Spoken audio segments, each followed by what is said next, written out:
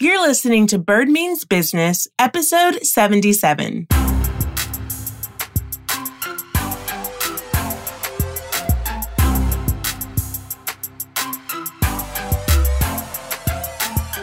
Hello there, and thank you for tuning into Bird Means Business podcast.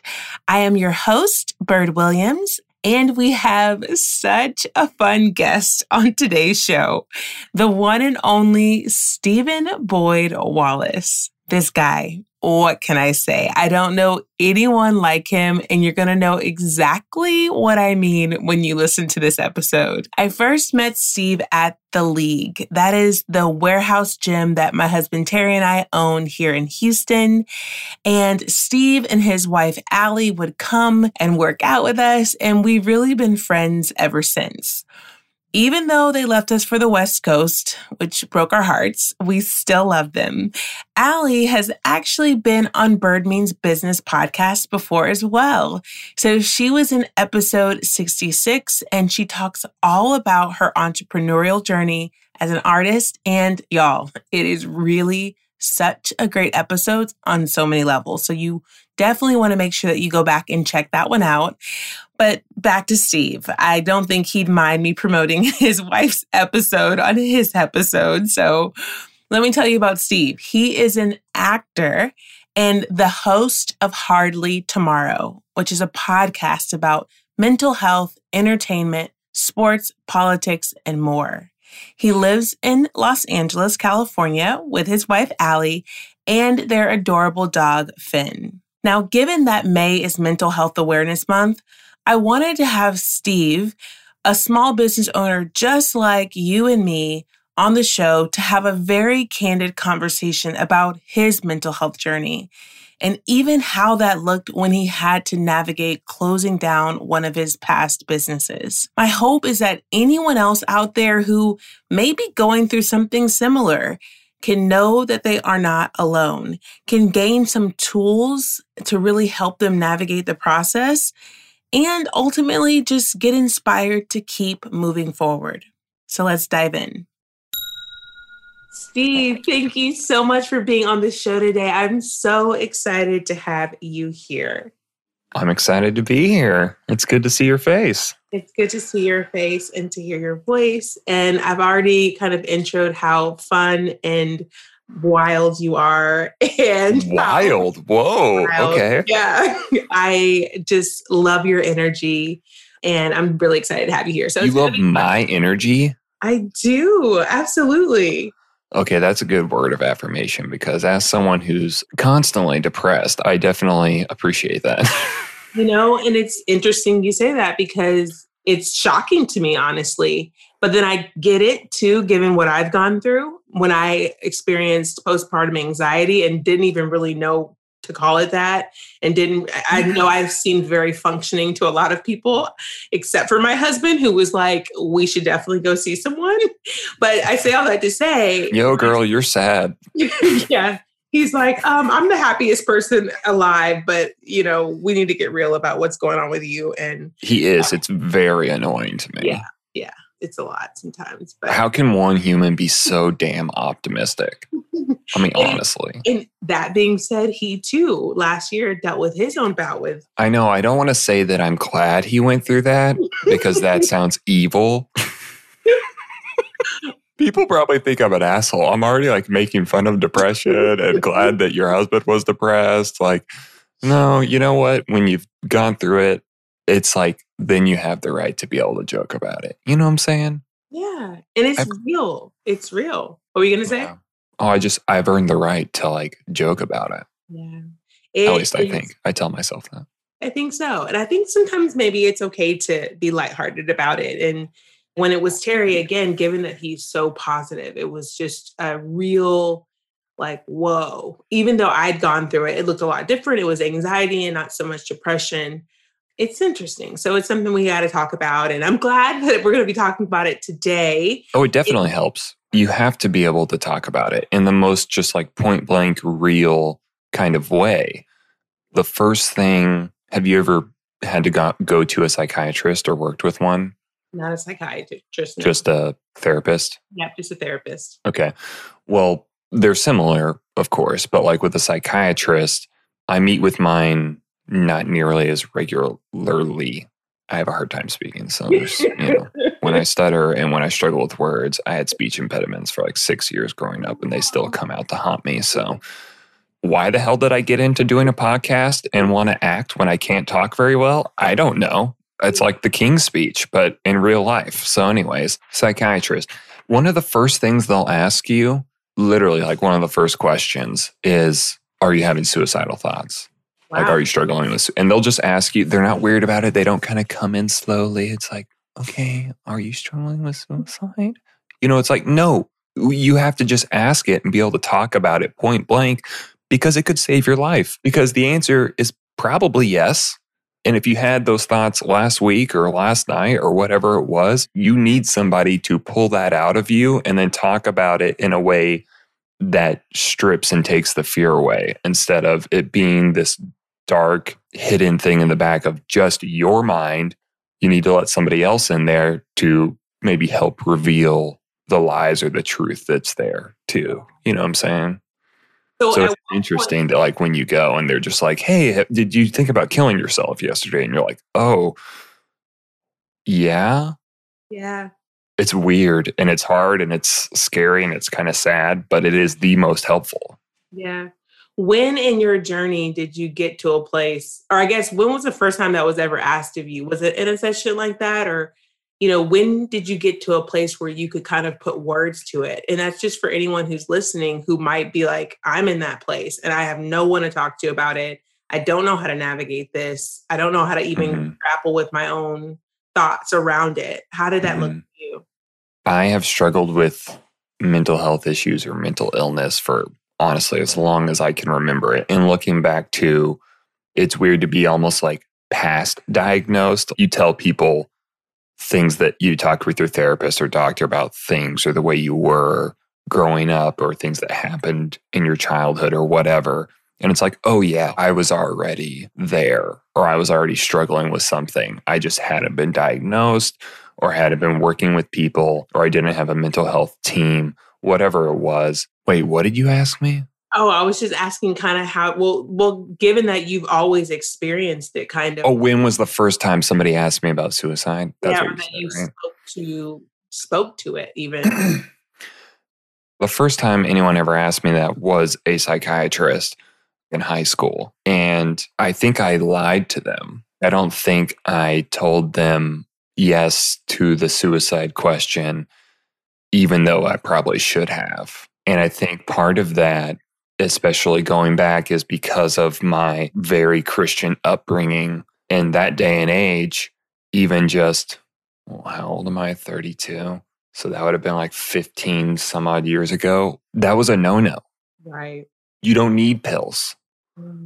You're not praying enough. You're not reading the Bible enough. Something's wrong with your commitment to God, right? It's not, okay, so God created this person who then grew up to be a doctor, who then helped create this medicine that can actually help save your life. That's not the answer. The answer is just you need to have more faith, because he can literally move mountains. So the Rocky Mountains could go from North America over to Australia if you just believed. And so, yeah, I was ashamed. And there was so much guilt and baggage there because I was like, oh, I can't say that I thought about killing myself in high school because that means I'm not a real Christian, or that means I don't actually believe in God, or that means because the ultra conservative side of things is that suicide means you're going to hell because it's sin or it's selfish, like all these things. And they're all just lies. They're all just people who don't, or stories who don't know what it's actually like. They either haven't dealt with it themselves, they don't know someone who's dealt with it, they just literally don't know enough of the facts about mental health and mental illness. And so there's just so many stigmas and misconceptions. We've come a long way from you and I growing up, like there's been a ton of progress, which is great. There's still a long way to go though. And so we keep fighting. So what was that process like for you then of when did you feel, was it in your adult life where you began to feel like, okay, I can go and get help and kind of have that mental health team and all that? I mean, in high school, I got set up with a Christian counselor. And the main reason for that was because my family had just blew up. And it was like I clearly needed help for that. And that was okay. That like kind of helped. But I wouldn't say I ever had like a team, so to speak, that you just described until now, until the last couple of years when I have like a consistent therapist and a consistent psychiatrist who also talk together. They talk behind my back, you know what I'm saying? So my therapist will like tell the psychiatrist just in a nutshell, like how I'm actually doing and give her key information to help, because it's all in an effort to help also set me up with the right medication, right? Because there's so many different ones out there and it can take a long time to figure out the one that you need. That's honestly the most daunting and hardest part about getting help is if you need, not everyone needs medication. Some people do, some people don't. But if you do, starting that path is extremely hard because it can take months, if not years, literally to find the right cocktail, if you will, for your brain, your person. That's a thing that people say, right? On your person. Yes. That's something Dwight Schrute would say, right? Yeah. Your person. My favorite Office character. Oh, yeah, that's right. Your podcast. Let's talk about your podcast real quick. Hardly Tomorrow. You want to?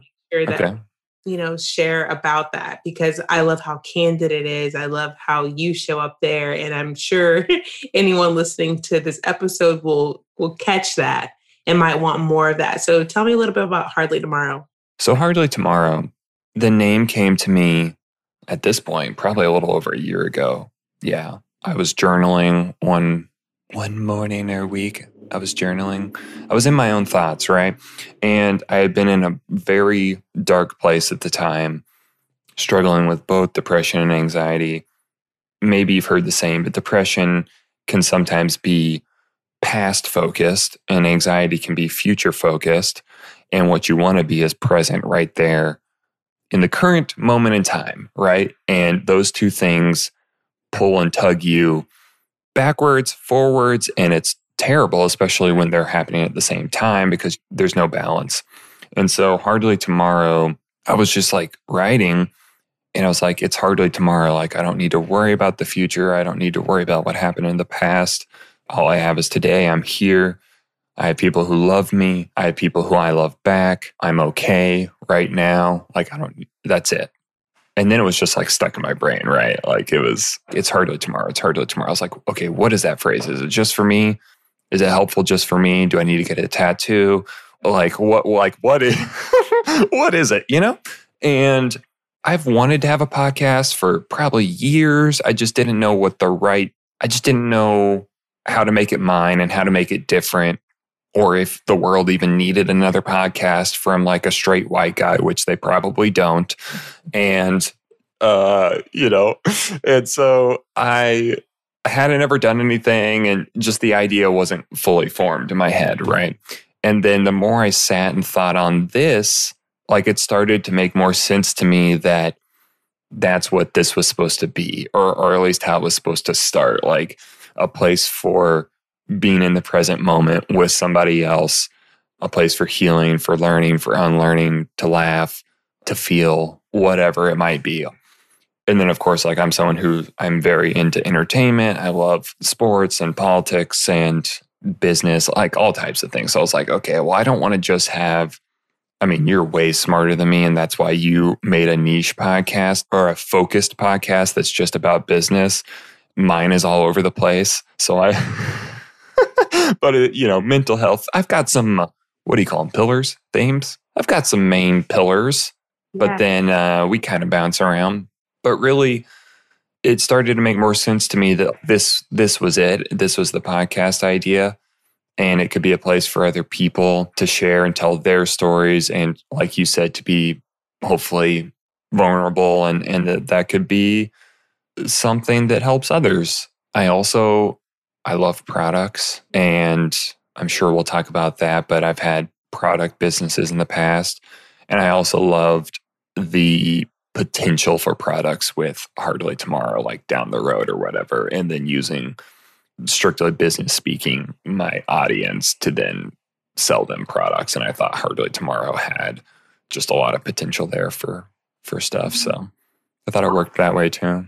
I love it. I want to make sure those listening know I'll add a link in the show notes to the Hardly Tomorrow podcast. It is. Oh, yeah. It's easy. Just hardlytomorrow.com or at Hardly Tomorrow on Instagram. Yes. You can find it there. Or Hardly Tomorrow on Spotify, Apple. Yes. It's so good. And if you want that conversation with so much fun and humor and different perspectives, it's a lot of fun. I've maybe been on it before. Yeah, I was going to say, you should just send people to episode 3, right? That was yours. Yeah. I'll link the episode, our episode 2. I think I made me give God a female name. Pretty sure that happened. Oh, yeah. Yes. Christiana, right? Christiana. And I mean, that was pretty clutch on your feet, Christiana. Well, if you want to hear that full story, you definitely got to go check it out. But did you read that book, The Shack? I know what you're talking about. It was when we were in high school, the big book, but I don't think I ever read it. No. Well, and then it got made into a movie maybe like 6 years ago or something, 5 or 6 years ago. Wow. But remember how controversial that is, because it was like in the book, God is a woman and the Trinity, the Holy Spirit was, I think, an Asian woman. Oh, really? God was a Black woman. And then Jesus was still a dude. I think he was like a white hipster. So, Americans could still somewhat buy into it because Jesus is clearly a white State Farm agent, Right. Named Brad. Right. I love it. No, I want to talk though about that product-based business and really just your entrepreneurial story. So here you are today with Hardly Tomorrow podcast, and you have plans for it in the future in terms of having more products, but kind of talk about your first business. Was that Contigo your first business? I mean, you want me to go back to mowing lawns in high school? Like, how far back do you want to go? I mean, just the general rub, but I would really love to talk about Contigo specifically because it was a business that you had to close. And I know that a lot of entrepreneurs. Wow. Thanks for bringing up my failures, Bird. Well, this is the angle though. It's like, I think a lot of entrepreneurs wonder about that, what that looks like, or entrepreneurs to be, have that as what if. And so to kind of hear your perspective, I think could be so helpful. Don't you think? Oh, 100%. I'm just messing with you.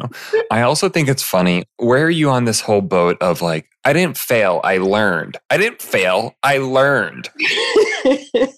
There's no failing, there's just learning. That's probably Terry, right? Because he's so positive. But also, we have to be honest with ourselves in order to grow and learn. If I don't say that business failed, then I'm lying to myself. Technically, it failed. I did learn.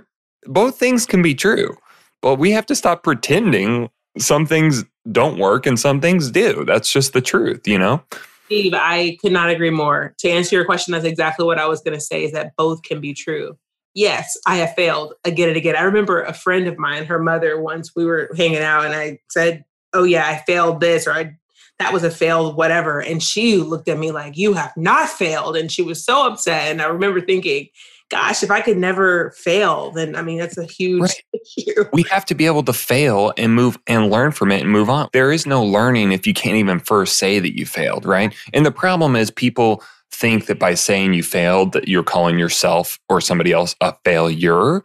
That's different. Right. That's not what you're saying. Right. You're not a failure because something failed.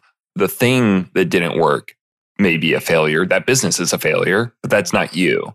Yeah. It's not you. It's not your identity. It's not all that matters. So I just think that if we're going to nitpick the words, it is what it is. But I would much prefer to say that something did fail and just call a spade than try and act like something didn't happen. Anyways, should I talk about that thing? Well, I want to say this too.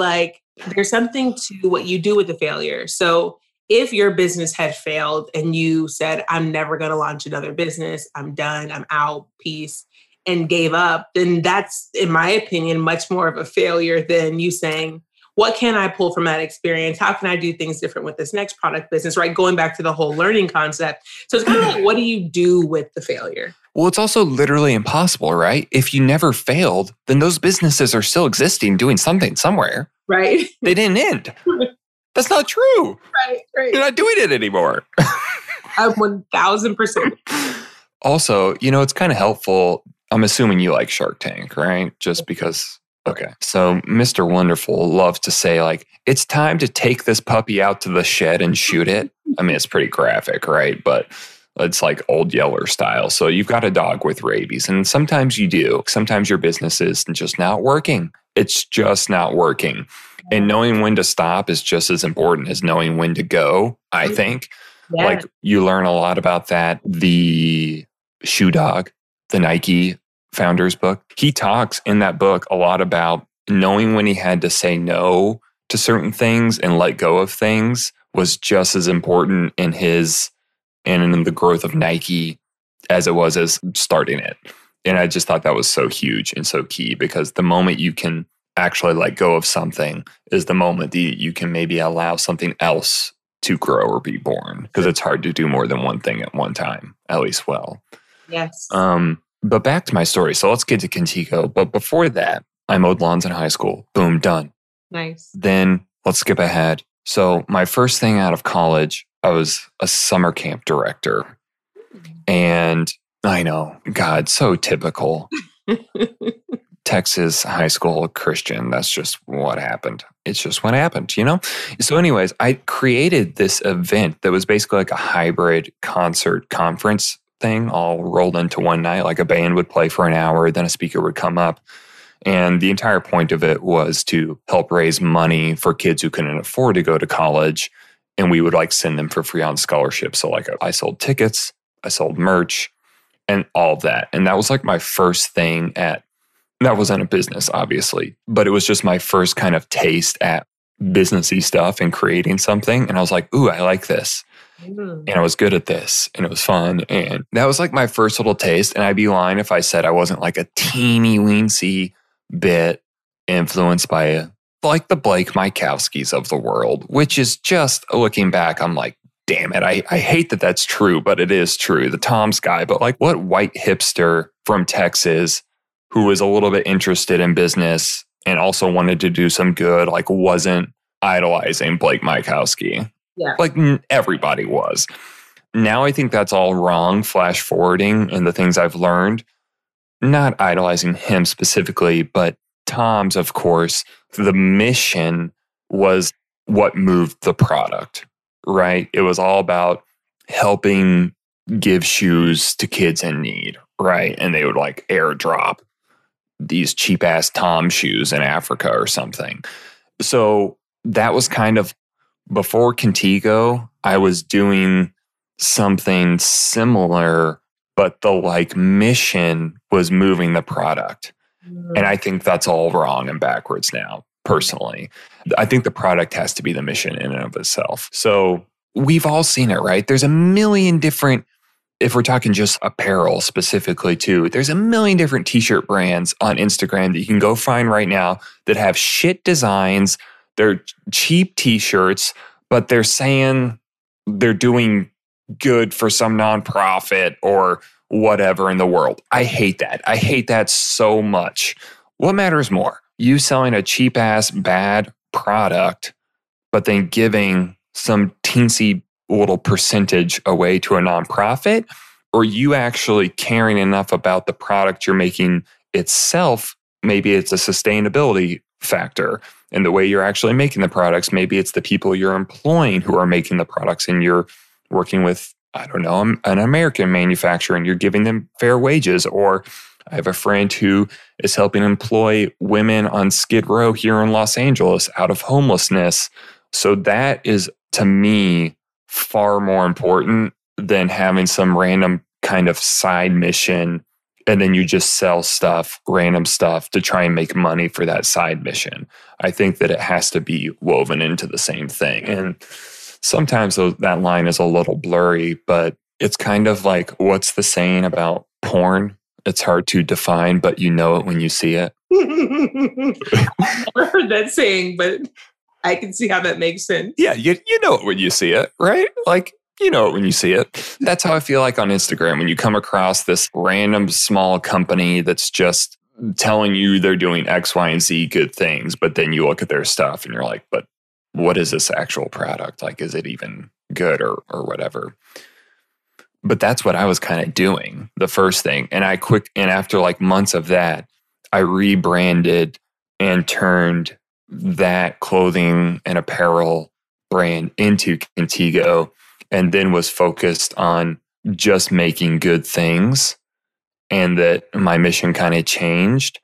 And I was working with small batch manufacturers. I knew the factories. I knew the people who were making my clothes or my candles or my leather goods. So that's where it changed. But Contigo's, honestly, it was a little bit too little too late. A rebrand is a very risky and hard thing to do. Yeah. Because the bulk of my people already knew that business as one thing. And if they really liked that one thing, it can be, people are resistant to change. They just are. Yes. Especially within business. Like if Apple rebranded as Orange next month, they might lose half their customers to Samsung, just because. And that was a weird example, but now I'm just trying to picture Orange. I kind of love some of the branding stuff you could do with that. Yeah. It's one of my favorite colors. It was a little bit too little too late. One of the main reasons it failed, honestly, I just wasn't I had a very loyal, small customer base, but I wasn't growing near fast enough. And it just got to almost the 2-year point. I think that that's enough time to know if something's going to actually work or catch on. It might actually be too long to a degree. And for me, that was kind of like, it was getting to the point of, okay, like I need to know when to say no or let go of this because it's just not working. And sometimes things just don't work. And there's not even always an answer, because a lot of what I was doing is like, it doesn't make sense that this isn't working or growing quicker, is how I felt about it. And we moved from Texas to Los Angeles. And in Texas, we had a garage because real estate's so much cheaper there. So we were renting a home. We had a garage. All my inventory was in our garage. I could do it all from my home to save money. I didn't need fulfillment partner or whatever. Then moving out to Los Angeles, I was going to outsource the fulfillment side of things. So I sent literally all of my products to this place that was going to do the fulfillment, right? Like send the orders, manage the returns, all of that, which is awesome because it was going to free up so much of my time. They lost 85% of my inventory. Did you not know this part? I did not know this part. So we're literally, it showed up at their warehouse and then got lost. Wow. They just literally lost it somehow. I have no idea how that happens either, but that's what happened. So Allie and I are in the midst of the hardest, most stressful thing, one of the hardest, most stressful things you can do, which is move across the country, and leave all your friends and family, and especially going from like a cheap state to a really expensive, everything about it was just hard. And on top of that, we're towing a car, right? And I'm getting emails that like, they don't have my stuff. And so I'm like panicking. I'm like, I was in the middle of trying to launch this new line. And then I had to delay that new collection by like a month and a half. They ended up finding, I don't know, maybe 10% of that line. And then long story short, that issue didn't 100% kill the business, but it like 95% killed it because that was just too much money I lost than losing my stuff. I didn't have the money to just make it all again. And you can't get that time back, right? Like I'd spent probably like a month building hype and advertising for this new collection. And then I had to delay it a month and then most of it was gone anyways. And for a small business, that was just kind of like, what's the saying? The fork in the steak? That's definitely not the saying. That's not it. I don't know what it is, but it was like the end times. And I had to make the hard decision. Like, am I going to really put more of my own money into this thing that wasn't already working? Because Allie and I had talked about it and it was like, okay, this is kind of my last ditch effort. This collection is going to go really well and springboard me into new growth, and we're going to be off and running or not. And then it's like, I've got my answer. And then all that happened. And I was like, oh, I've got my answer.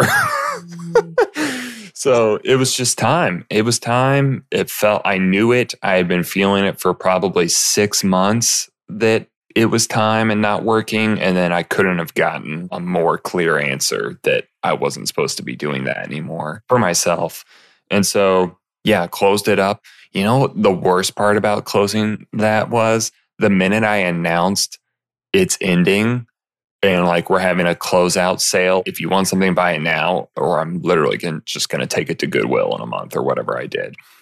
That last month, I did more revenue than I had done in the previous like 14 months. What? That was the hardest, honestly, saddest. That was. I think, I'm not exactly sure, but people love to support you when like, it was just so weird. It's like, nothing's changed. I've been speaking to these same people like, hey, I'm a small business, support it, whatever, before you knew it was going to close. And then to have all these people come out of the woodwork. I mean, I'm glad because it allowed me to pay off a mini loan and it made the financial impact of it like not really a thing. Whereas had that month gone terribly, I would have lost way more money on it.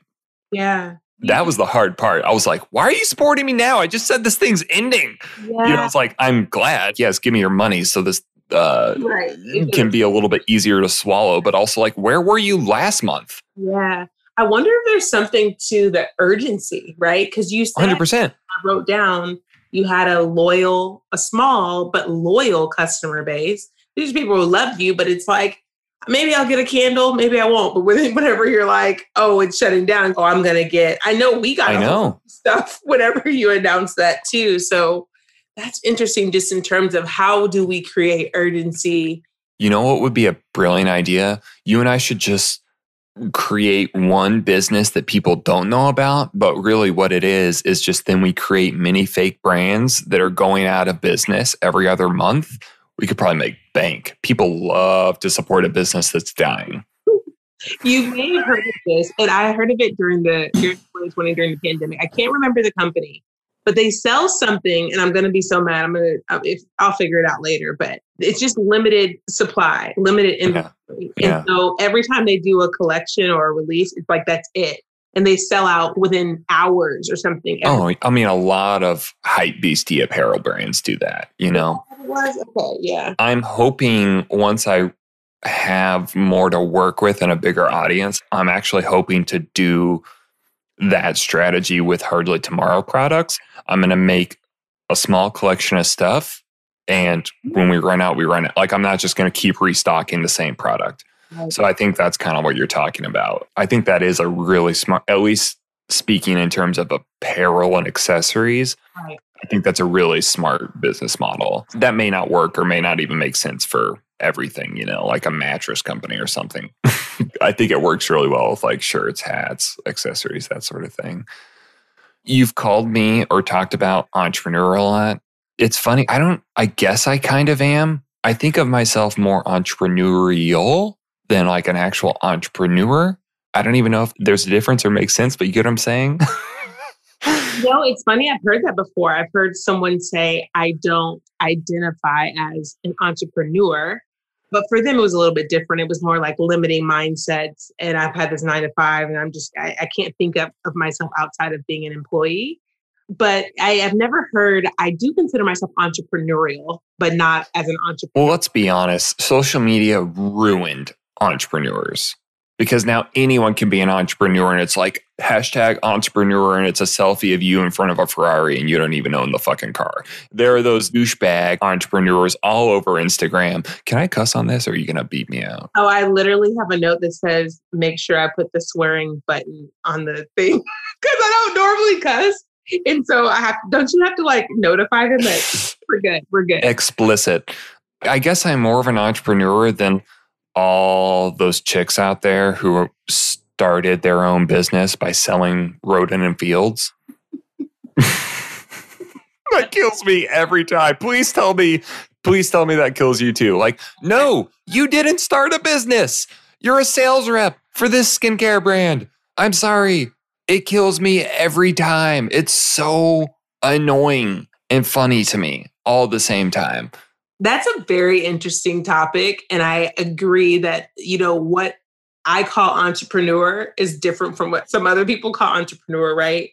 The hashtag CEO, hashtag boss. Like, it's cool, but like when you think of it that way, it's like, I don't know. I feel like we're kind of on different.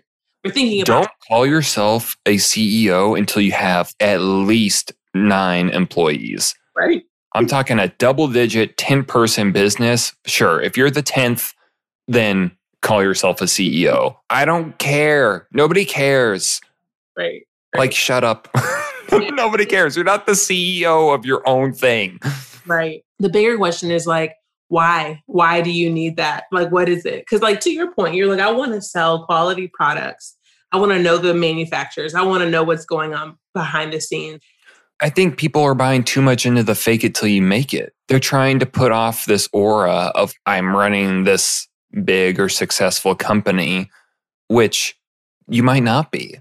Right. And that's okay. But it's also okay. People want to support you for where you are, right, and follow your journey. And most of us, me included, like, I'm not a CEO. Right. Yeah, I have a business, and like Allie and I are equal partners. If anything, she's the CEO, let's be honest. But you get what I'm saying? Yeah. And it's a difference between like for example, on your operating agreement, I'm pretty sure you have to put some kind of title, and whether you put CEO or COO or it just says partner, whatever yours just say partner. Terry's really into the fun names, like, oh, he would be. Of he's chief joy officer or something. Exactly. Which is cool. So, I mean, that's one thing, but then it's like, how do you actually operate? What do you actually? Yeah. When I think of entrepreneurship, I'm definitely thinking of you're able to own the branding, direct all the things, not so much the sales reps kind of situation. But that's I mean, it's just, okay, you have to actually file an LLC. You have to actually there has to be something there, that's yours, that's your money is behind. Like, right. I don't know. It's just hilarious to me when people on Facebook or whatever say that. It gets me every time. I can see how that term entrepreneur can definitely be interesting. But I want to know, when you did have to go through that process of closing Contigo, and not even just through that process, but what afterward, and in terms of launching Hardly Tomorrow and kind of, mustering up the courage to do it again and putting so hard. I imagine like there had to be some mindset shifts. Like, talk to me about that. Because I'm sure there's someone out there who has had a failed business. I talked on your podcast about how my first business didn't even take flight. It didn't even get off the ground before. Oh, yeah. Wait, what was it? You and your mom doing a tea room. Yeah. A tea room. And I left my 6-figure job in New York City, my favorite city in the world, to start for the tea room. What was it called? It was called Ashley Janae's, and it's my first name and my sister's middle name. And she ultimately was like, just kidding. I don't think I want to do it anymore. And I'm like, what? This was my whole plan. And I went into what I told you, what I think I know now. It was like a mild depression. Didn't know it then, but basically slept all day. It was awful. Oh yeah, that'll do it. Yeah. And so having the courage to be like, okay, doing this again with the league. So anyway, back to your story. How did you? Yeah, I mean, it's really hard. I don't know if I have any exact answers or formula for how to get over it or start the next thing, if you will. But for me, it was just a slow burn. It was just having conversations with people I trust, or like, if after several months you're still talking about the same damn idea, it's either time to actually shut up and start it or move on. So I think I kind of just reached that point, with Hardly Tomorrow. It's been 5 or 6 months of me talking about this name, thinking about what it could be, knowing that it could start as a podcast and then maybe morph into more of a brand, like whatever it is. It was just like, I either need to shut the hell up about this because I'm going to start annoying Allie, or do something with it. And I think it just kind of got to that point, But I'm also very much a person who, I'm really bad at doing something half-ass, like for better or worse. I think that that's kind of like good and bad, blessing and a curse, because as you and I have talked about before, that can also lead to perfectionism, which is, I think, it's a blessing and a curse, right? Because the main reason why it's, of course, terrible is that it can lead to inaction. Mm-hmm. But it can also lead to you creating the best possible thing for the resources and things that you have in the present moment. So that's why I think it's good and bad. But at the end of the day, you have to just be able to just start and learn as you go. Yeah. And that's just kind of where I was with like the podcast. Yeah, I remember you sending us the audio file for the musical intro. Oh, yeah. Yeah, I wanted your feedback. I remember loving it and literally saying, whenever I redo my music, I want to know who you worked with because it's so perfect. Yeah. Shout out to my friend Abe. He's an amazing, mainly music producer, but artist himself, and he made the music for me. But yeah, I mean, you're talking about perfectionism. So it's like excellence on one hand and then inaction. I was actually telling myself this morning, actually, one of your biggest issues is that you overthink things, you know? It could be a social media caption. I will have Terry look at it to read it. And he's like, it's great. But I'm just thinking of how could it be better? I'll like beat it to death with how it could be better. And like, just send it. No one is thinking that hard about it, actually. No one is going to pick. Are you a sleep on it person? Like with an idea or a decision? Like, because for me, I definitely am. I'm like, I'm going to sleep on this and then make the decision tomorrow. The worst part about that advice is, though, nobody tells you how many nights to sleep on it. Are we talking a year? How long am I sleeping on this? See, Terry is a sleep on it person. And I'm like, well, it's funny because I'm saying I'm overthink things and I don't sleep on it. But if I feel confident with like a decision, like with like, okay, should we do X, Y, and Z? I'm really good at kind of dissecting it and getting to an answer. It's more, I guess, with content, like copy and images, those kinds of things. But I don't want to sleep on it because I'm like, we gotta keep making moves, which is not always great, obviously. But Terry, I will ask him, how long are you sleeping on it? Because he can sleep on it for a long time. I mean, copy and content specifically, especially for what you're doing, as long as you're just always providing value and speaking to your people's pain point, then it doesn't really matter, you know? Yeah. As long as you're just doing those two things, it's going to be fine. Give or take a word here and there. Yeah. I have to keep telling myself. Solve people's problems, you know? Yeah. That's how it goes. I love that. I love that you came out of it. I mean, it's a hard thing to come out of. You said you're like, I have this new idea. And I've been talking about it for so long and I'm going to make it happen. And here we are. Yeah. I mean, at the same time, like everyone's situation is unique to them. That business failed. This, like I'm also an actor or trying to be whatever, God, I hate that. But there's just no better way to say it. Struggling actor, that's the terminology. And I guess that's true. The pandemic hit and Hollywood shut down, and especially for someone who wasn't, for the top tier actors, like the pandemic didn't matter at all. Like they're still getting and connected to the right people, like whatever, they're going to be fine. But for people who weren't very established in their career yet, it was just, oh shit, this is dunzo and may never happen again-zo, And so I hate that I just rhymed those two words. That was good. And so then after just the first several months, it was just, I had to have something else creative that I controlled, because acting I couldn't control to a degree. Yes, I could make a movie on my iPhone in my apartment, but like, okay, I don't want to do that every day. I needed something else, an outlet. And then this became the perfect thing for like to make up the lack of work and time I was putting into acting that now was just gone. Yeah. That's Hardly Tomorrow also kind of filled in there. So that was also part of the reason I just had to start it. But I'm assuming most of your people listening aren't actors or trying to be. I would imagine it's true. Yeah. But no, that's a really interesting perspective, because whether it's acting or a pandemic or Hollywood shutting down, there's always things that kind of propel us into. I've had so many guests on the show, and I love having guests on because it helps bring perspective, and it helps. I like to pull themes. Like, I'm sure you've listened to How I Built This podcast with Guy Raz a couple times. I love it. Probably not as much as you. I love listening to the different episodes because you start to pull themes like, oh, wow, there's this same thing. Everyone struggles. Everyone, so it's like, then you realize I'm not alone. I'm not unique. My struggle isn't an issue. So one thing that I've had so many of my guests say is something happened that just catapulted me into whatever I'm doing now as an entrepreneur. And so I love that you brought that up too. Yeah. This was good. This was a lot of fun. I'm so glad. This was. Oh, wait, are you ending it on me? You keep yours under an hour. So you're saying goodbye. That's fine. I am, but this was so fun. And I think it was so different from any episode I've ever had, like just how it all flowed and how fun it was and candid. And there was lots of cussing and that was all so good.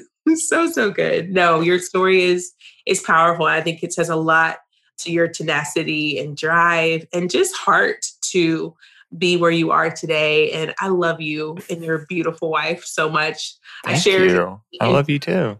I shared in the intro how she was on the podcast and how you wouldn't mind me pubbing her episode too. In the show. No, please do. Please buy her art. That's how we pay rent. Exactly.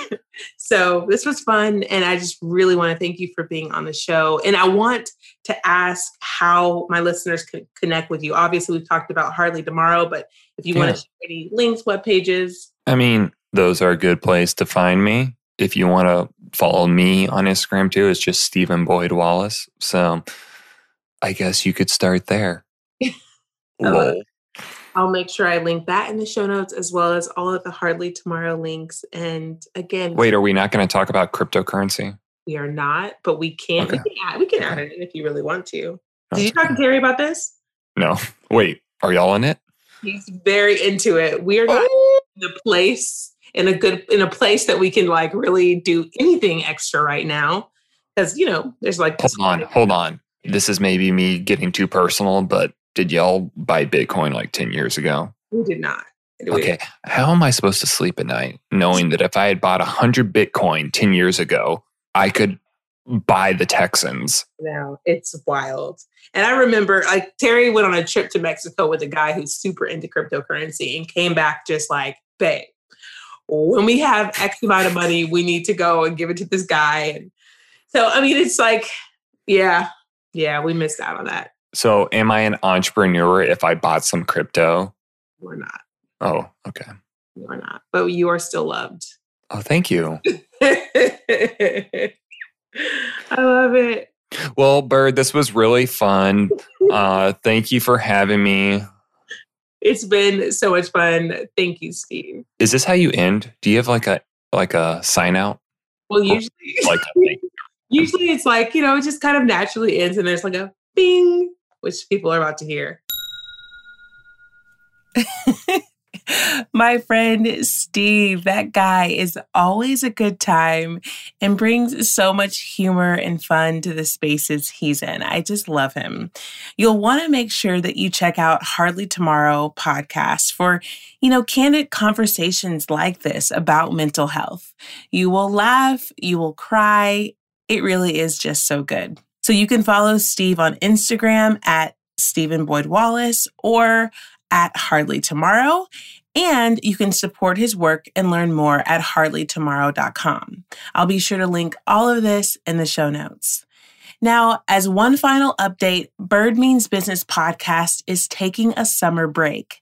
So for the month of June, there won't be any new episodes, but I'll still be sharing weekly goods to those who are subscribed to my weekly emails. If you're not already in the email tribe, you'll want to subscribe at birdwilliams.com/join so that you can stay in the loop and be the first to know what's next. As always, thank you so much for tuning into Bird Means Business podcast, for subscribing on Apple Podcasts, and for following us on Spotify. Be sure that you tell every entrepreneur you know about this episode to really help normalize the mental health topic and share some laughs too. Alrighty, talk to y'all soon.